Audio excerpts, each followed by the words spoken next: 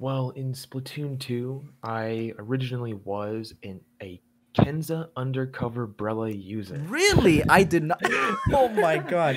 Wait. Yeah, So the one with torpedo and the ink one armor, with right? torpedo and armor. Wow. What's up, everyone? It's Gus, and welcome to the first episode of a new series called Splat Talks. In this series, I reach out to members of the Splatoon community to talk about their experiences playing the game, organizing tournaments, commentating, playing professionally, and more. If you enjoy this series, please consider subscribing and liking the video. I'd also like to hear from you in the comments, so post down below your thoughts on who you would like to be the next guest in Splat Talks. For our first episode, we will be talking with Havoc. Havoc is a high-level Slosher player who has participated in several tournaments, gaining notable achievements. His results include winning top 3 in several SOS tournaments, including winning first place at SOS 40. Most recently, he achieved second place with Last Resort in Tropical Throwdown. In addition to his extensive competitive experience, Havoc has also played a pivotal role in organizing tournaments for the community as well. He is the head tournament organizer for Squid Junction, a bi-weekly tournament open to all skill levels. We are excited to have Havoc as our first guest for Splat Talks. Havoc, thanks for joining us today. Thank you so much for having me. Havoc, you are the head tournament organizer for Squid Junction. The tournament has been getting increased participation over the past few weeks. How has it been holding these tournaments and its turnout? Well, Squid Junction is only one tournament out of a series of many after the launch of Splatoon 3 that I've seen like dramatic growth. Yeah. This tournament series has been a thing for almost 2 years now. I started the project out in 2021 as a sort of side gig, right? Yeah. I was never expecting it to get this big. It was Right. really nice because all the work and effort that me and my other TOs put in, we're finally starting to be reaping those rewards, reaping those viewer counts. We had during Big House, we were able to have 70 viewers average, which Wow. is incredible for like when there's a LAN Yeah. happening right alongside the event as well. So it's just been amazing. That's really impressive. Is this a tournament that is open to all skill levels, or is it exclusive to just high level or mid level? Well, the tournament has no skill entry. Any team can join. It could be a low level team, it could be a mid level team, high level, top level. Anyone is able to attend these events. So it's really open to everyone, but our format is double elimination, which tends to provide more competitive sets, but anyone can still get a good experience from Squid Junction.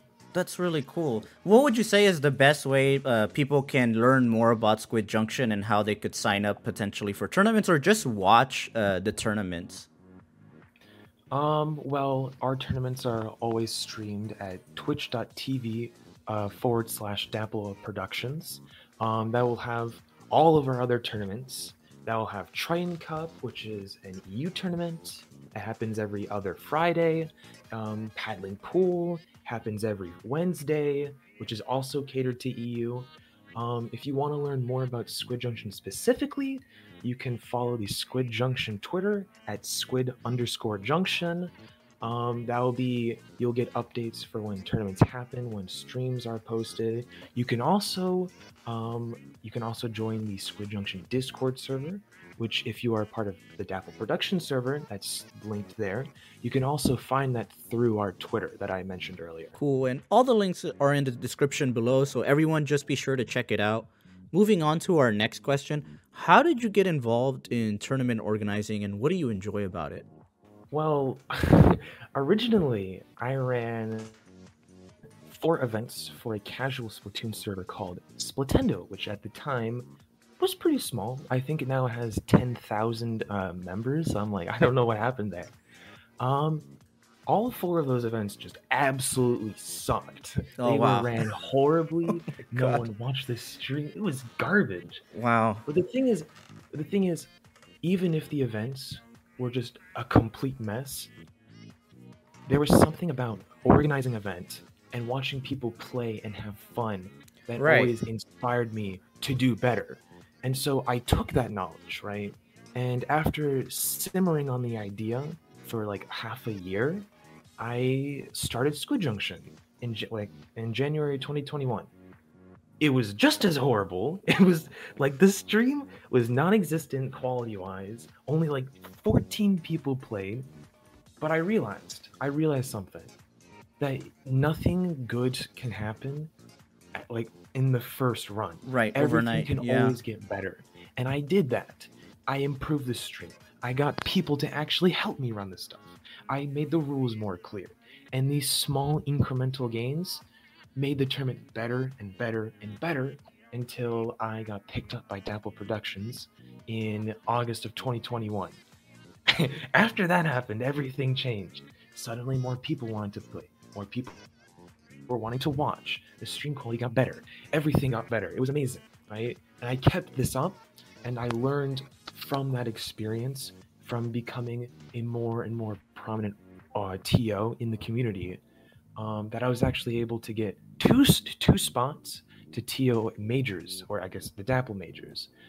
Snapshot, which had 80 teams, and Series 20XX Tournament 1, which had 70. Wow, that's That a lot of teams. experience, Yeah. yeah, that experience running those tournaments at that high of like a standard Mm-hmm. set a precedent for what I wanted to imitate with Squid Junction, right? Because I took what I learned from Series 20XX, from Snapshot, and I implemented it in there and grew Squid Junction in anticipation of Splatoon 3's release. Now, 41 teams are playing in my tournament. 70 viewers watching during Big House. The last tournament we had 140 average viewers.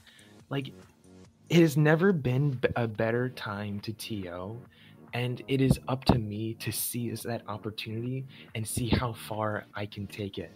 What would you say are some of the difficulties being a tournament organizer? I know we would want these tournaments to go flawlessly, but I can only assume that there are challenges that occur throughout the tournament. Can you give a couple of examples? Well, the big thing is latency, especially in the third game. There will be a ton of people that will complain in help desk or in the Battlefied chats that so and so is laggy, therefore Yeah. you should take the game. Oh, really? One thing, yeah, one thing that I learned while TOing Yeah. is that a good TO isn't just able to run the events, it's to understand and comprehend the issues that arise and be able to make a decision that like doesn't screw up the tournament's function, right? Okay. With DCs are also another thing in this Right. tournament in Splatoon 3. How the hell do you handle DCs? Well, we need to see when the DC was or when the score happened, and then we'll make an executive decision to see how that set will run. Another thing that it's not really been a problem, it's actually been something nice to see. It's people that have never played in an event, a competitive event ever in their lives, or a Splatoon 3 event specifically, asking about how does Battlefy work, how does the counterpick format work, what maps are allowed. Those, to me, aren't problems. That is an opportunity to bring those people into our community and grow the scene as a whole. Anything else really is just kind of one-off situations, something stupid like, oh, they're wearing the Splatfest gear. Can we get them banned, please? Right, because Nintendo also banned that shirt, so it must be OP or something, right? Wow. Okay. All right, let's move on. In addition to your TO experience, you've also had a lot of experience playing competitively. What do you enjoy the most about playing competitive Splatoon? As much as I like playing with new people in pickups, being on a team and developing strategies for maps on how to push or to defend, what we need to do if these goals are met, that is great. This game is more like it's a chess game. It's just a matter of seeing which opportunities you can take with your teammates and seeing if you can execute those strategies effectively. That is what I like the best about being on a team. And I know you've played in several tournaments where you've made it to grand finals. What's it like reaching grand finals? I mean, how do you prepare for those type of events? You're in grand finals, you're being streamed. What's your thought process like? Well, I'll answer the first part of your question, how to prepare for those instances when you're in grands.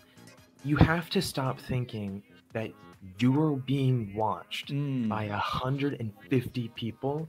You need to think about how your team will play and how your team will counter the strategies that the other team faces, right? mm-hmm. Because it is a death spiral to see that, oh shoot, there's 200 people watching me. And then you start to play nervous. You Right, start to be safer. You right. don't take the opportunities that you need. So one thing that you do to prepare for that is just play in tournaments.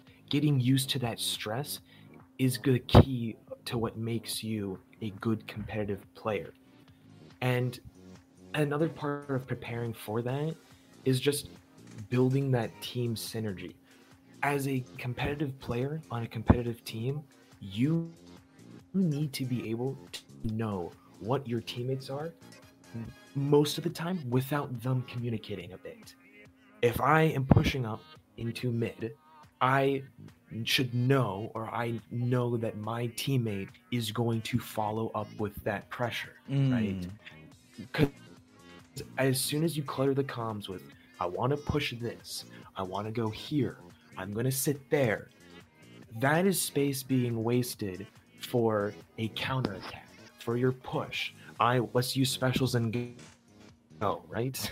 Because the more and more you clutter the VC with either quick talk or just gibberish, the more stressed people are going to be, the more confused you're going to be, and overall, the worse that you'll play and possibly end up not winning the tournament. mm. Yeah, I definitely feel like nerves do play a role in any environment where you're playing at a competitive level. I mean, I know when I participated in my first tournament, I had nerves. I was like, I don't want to be clipped, that kind of thought mentality. I don't want to be posted on Twitter. I don't want any, maybe I'll change my name and no one will know that it's me. But, those are things that happen. But you think that, a player should just go into the match. Don't worry about what the viewer count is. You need to focus on what you and your team are doing to beat the opposing team. Can I also add something on to what you were Sure, just saying? sure. That whole conversation is just more talk surrounding the effectiveness of branding, right? Mm, A team that like brands themselves. This is our team name and we will be playing in this tournament, right? You build up the hype around that tournament. You build up hype. Oh, shoot, I'm going against, for example, with my past team, Summit, right? Just hearing that name could bring a little bit of nerves. So it's sort of like this like strategy of coming in as this like established team right, for the like top a dog. year. Right? Yeah. Mm-hmm. And the thing is, if you get clipped, that is a sign that the other team thinks that you're good enough, that getting a quad on you is clip worthy in the end, right? Right, right. So whenever whenever I get clipped, it's more of like a pride thing because it's an admission that they think that I am a good player. I think there was a running joke on the Splatoon community about getting a quad on FT Win at one point.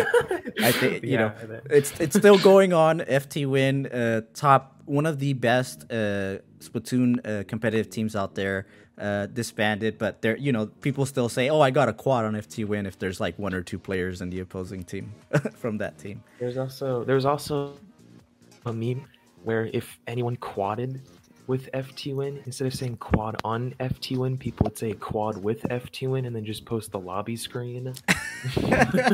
So, That's really cool. So you mentioned something I think is really important. I think it really helps to the dialogue of what is competitive Splatoon. You talked about branding.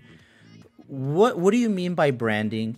And how is that helpful in taking Splatoon 3 into the next level in esports? well, branding is when a team and the players associated with that team stick with their username, right? If I go into a tournament, I don't want to be known as Fart Lord 420, right? And Right. win the tournament, I've right? seen LeBron If James before. Yeah.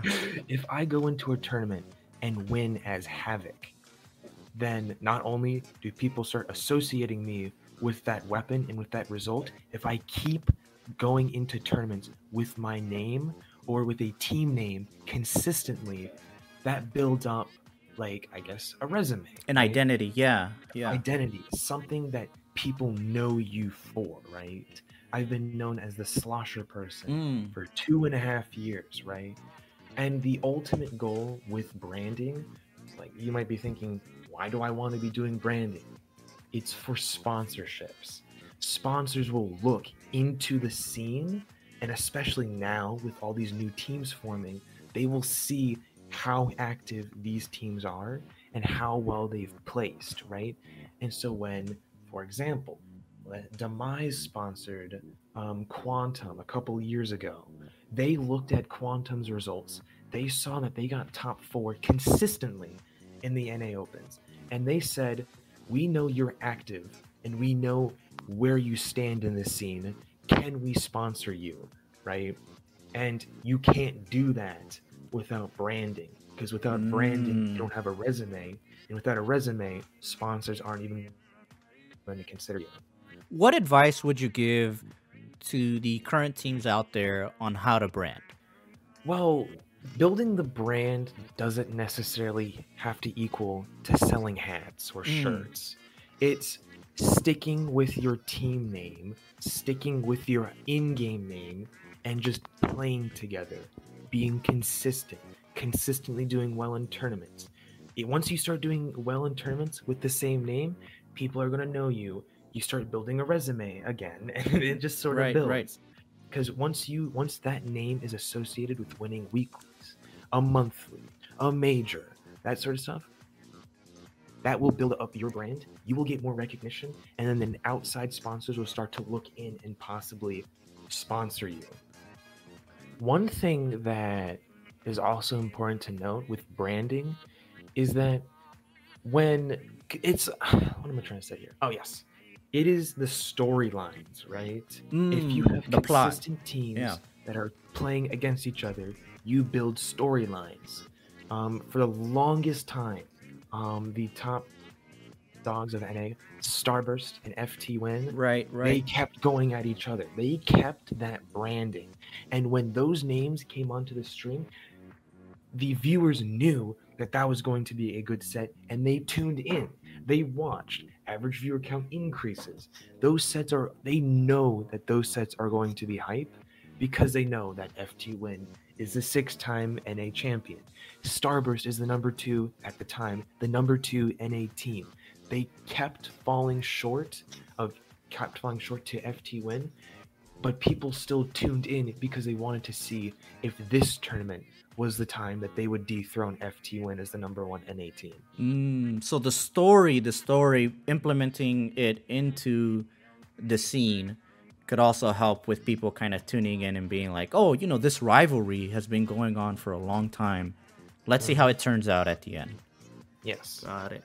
So, Havoc, you mentioned just earlier in our conversation that you were known in the community for, I believe, a one-trick Slosher, right?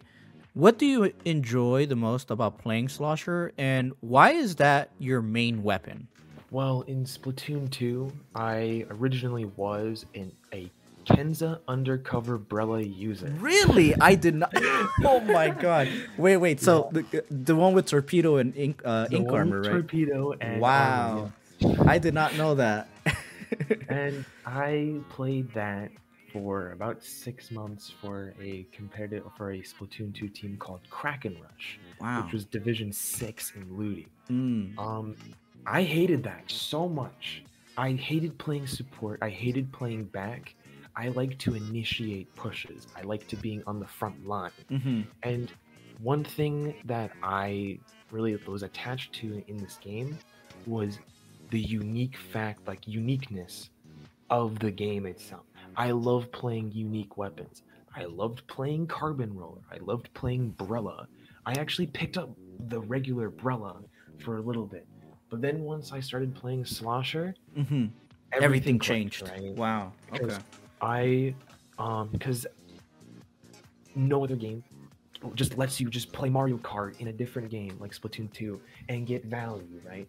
I like the ability to shoot over walls. I like the ability to get like nice fall off. I like the ability to flick my controller and get picks.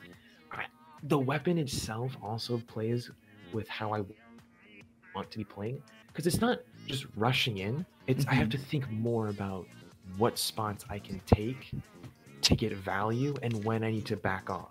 That's the sort of like mental brain power that I like about this game.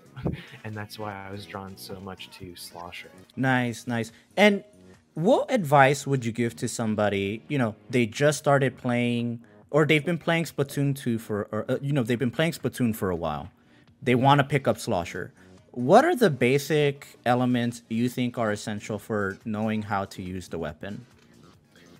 Well, Slosher is by far one of the hardest weapon classes in the game. It plays completely different than other weapons. It has completely different positions than other frontliners, and even and it doesn't really play like a midliner, even though it has that range, right? Mm-hmm. So where does that fit in? That requires trial and error, playing maps, going into recon, seeing where your slosher flicks or where your slosher shots land when you're underneath ledges, how far you can go with those shots, and overall, just getting a feel for the weapon itself. What sensitivity feels best for your flicks, or just shooting straight? What times do you go in, right? Because you can't just rush Right. and expect to get value. It's more strategic. With things like Gal or Splash or Shot, you can more easily take those positions. With Slosher, it usually requires someone else to be there or any sort of chip. So the one piece of advice I would have to say, and I will just repeat it again because I think it's the most important, is just trial and error. It will take a while for you to get better with the weapon, but once you do, the skill ceiling is so incredibly high that you can get really far with it. Right. I mean, we've seen such high level players use Slosher. And I think, like you mentioned, positioning is really key. Knowing your sensitivity can help because it helps you with your art shots. But also just practicing. I mean, that's how anybody gets good with a weapon. There are some weapons that you could pick up and it's easier to use, but Slosher is probably one of those weapons where you do need to invest your time to become really, really efficient with the weapon. Hmm. So, what would you say? What's a build you would like? So, we're still new into the game, and let's see if this prediction actually comes true. Once more weapons release, I'll reach out to you and see what happens. What would be your dream slosher kit based on the information we have currently?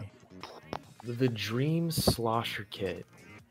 I I've been working my way into machine and try lately, but one thing that I would love, and people think I'm weird for this, is try Slosher with Burst Bomb and Zipcaster.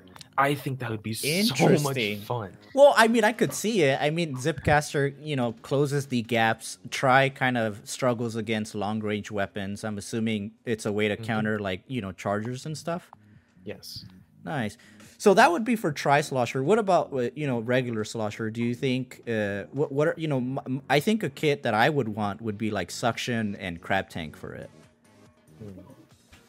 Let me think, because right now Slosher has the best bomb in the game, so anything Mm, else really is going to be in an inferior sub. right. But a special that I would be interested to see how it plays on probably would be Zuka, the Try Zuka. Ah, interesting, interesting. Or we could check it, take it back to Splatoon 1 and give it a burst bomb and just call it a day. That would be nice too. That would be nice too. That's really cool. So, you mentioned you were picking up Machine. Is that something because, it sounds like you really like the Slosher weapon class as a whole. Is you picking up Machine because you've always been a fan of that weapon class, or is it because of how strong it is today? It's a combination of both. I played the Kenza machine in Splatoon 2. Right. And that weapon was really good. Fizzy's was an amazing sub for machine. However, the sub or the special splashdown, garbage. So bad. It Right. like almost killed the weapon. So yeah, I do have experience with machine. And then when Splatoon 3 released, I gave it a try, and then I realized how broken it was.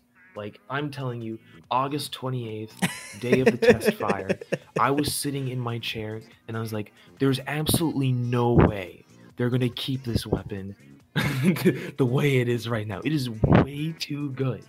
It has the damage. I believe the chip damage actually is more by 4 damage. Wow. It can Okay. shoot through the floor. It has Oh, slightly that's right. longer range. That's right. Yeah. It's like there's nothing it can't do. It's the best aggro weapon in the game right now, and I'd be stupid if I don't pick it up. Right. What would you say are some like builds, and we'll display it on the screen as well. What are some builds you like to run with the Slosher, and why are those abilities and subs used for those weapons? Let me think about this one here. With machine, I'll start off with the machine here. Sure. With machine, due to how charges are played or how good charges are in the meta, one thing you want for just all aggro weapons in general, stealth jump and swim speed. Or not stealth jump, swim speed. Stealth jump and ninja squid. I'm sorry about that. No worries. Get them mixed up sometimes too, right? Yeah, that allows you to get space without the fear of a charger seeing you as much. For my machine builds, I have 2. I have one with ninja squid and one without, but both of them have stealth jump. For my first kit, I have LDE, because LDE in this game, or last ditch effort, is also incredibly broken. Oh my god. With LDE, any time the opponent gets past 50 of any mode, right, it increases your special charge, your ink recovery, and your ink saver, right? Main and sub. Right. So if an opponent gets to a push of like 18, with a flip of the switch, you now have double fizzies. You have 4 bombs. You can do 2 fizzies, booyah bomb, and then do 2 more fizzies. That is so much chip. And that helps take space. It helps pressure the backliner, helps to find sharks. It is way too good right now. Right. And then go ahead. Along with that, I'm sorry about that. No worries. Along with my LDE, I also run 2 subs of bomb defense up. The reason for that is that it cancels out the machine combo, because without 2 subs of bomb defense up, I believe, you can survive a direct from the machine and a fizzy bomb blast. So it is very good when fighting machine meta right now. Just 2 subs of bomb defense up. That'll help you with fights against the machine if they're throwing a fizzy at you and a shot at you. Wow. Okay, that's really cool. What? So it looks like big picture kind of main abilities that you think are really good right now are, stealth jump to get you into the field without having, decreasing the risk of being spotted by enemies. Ninja squid to get you around the map, a way to counter chargers, and then swim speed is always really good to help combat the negative impacts that ninja squid has, and then 2 subs of bomb defense to really take advantage of the fizzy and the slosh combo. That's really cool. You can see all my builds if you were to go to my sendao.inc profile. Yeah, we'll be sure to link that. I have about 3 builds for machine. That list is always going to increase as I figure out what other mains can work for specific maps and modes. It's always a learning process to see what's right. best. And I think that's what's important too for any player out there, that gear is always going to change. There's always going to be You know, some things that are really good, some things are gonna get nerfed over time, some gear works better on other maps. It just depends, you know, and it also depends on your playstyle. I mean, if you want to chuck fizzy bombs all day, just run some LDE, you know, do that all day. Or if you want to be a little bit more aggressive, get in people's faces, run some swim speed. Really depends on your playstyle. But, you know, Havoc will be sure to share your builds from your Sendao profile on the screen with the viewers so they can see how you play. And Havoc, this brings me to my last question. And first, I do want to thank you for being the first guest for episode 1 of Splat Talks. It was really enjoyable talking to you. How can people reach out to you? What are your socials? Well, the only social media that I have right now for competitive is my Twitter account, which is @JumpHavoc. There I will be posting clips, posting commentary about Squid Junction, and just my thoughts about community events that happen. And then just sort of memes that I find online. Right. So everybody, if you really want to get, you know, more involved with Squid Junction, if you really want to learn more about memes, if you really want to learn more about Slosher, be sure to give Havoc a follow. He's a really great person that helps out a lot with the community, and we appreciate for having you today, man. I really appreciate it. Thank you for having me too. And that's the video, everybody. Thank you so much for watching the first episode of Splat Talks with Havoc. It was really fun talking to him. If you liked the video, please be sure to hit that thumbs up, subscribe, and comment. I would really appreciate it, and it would let me know that this is something that the community enjoys. But for now, I just want to say thank you so much. I'll see you next time.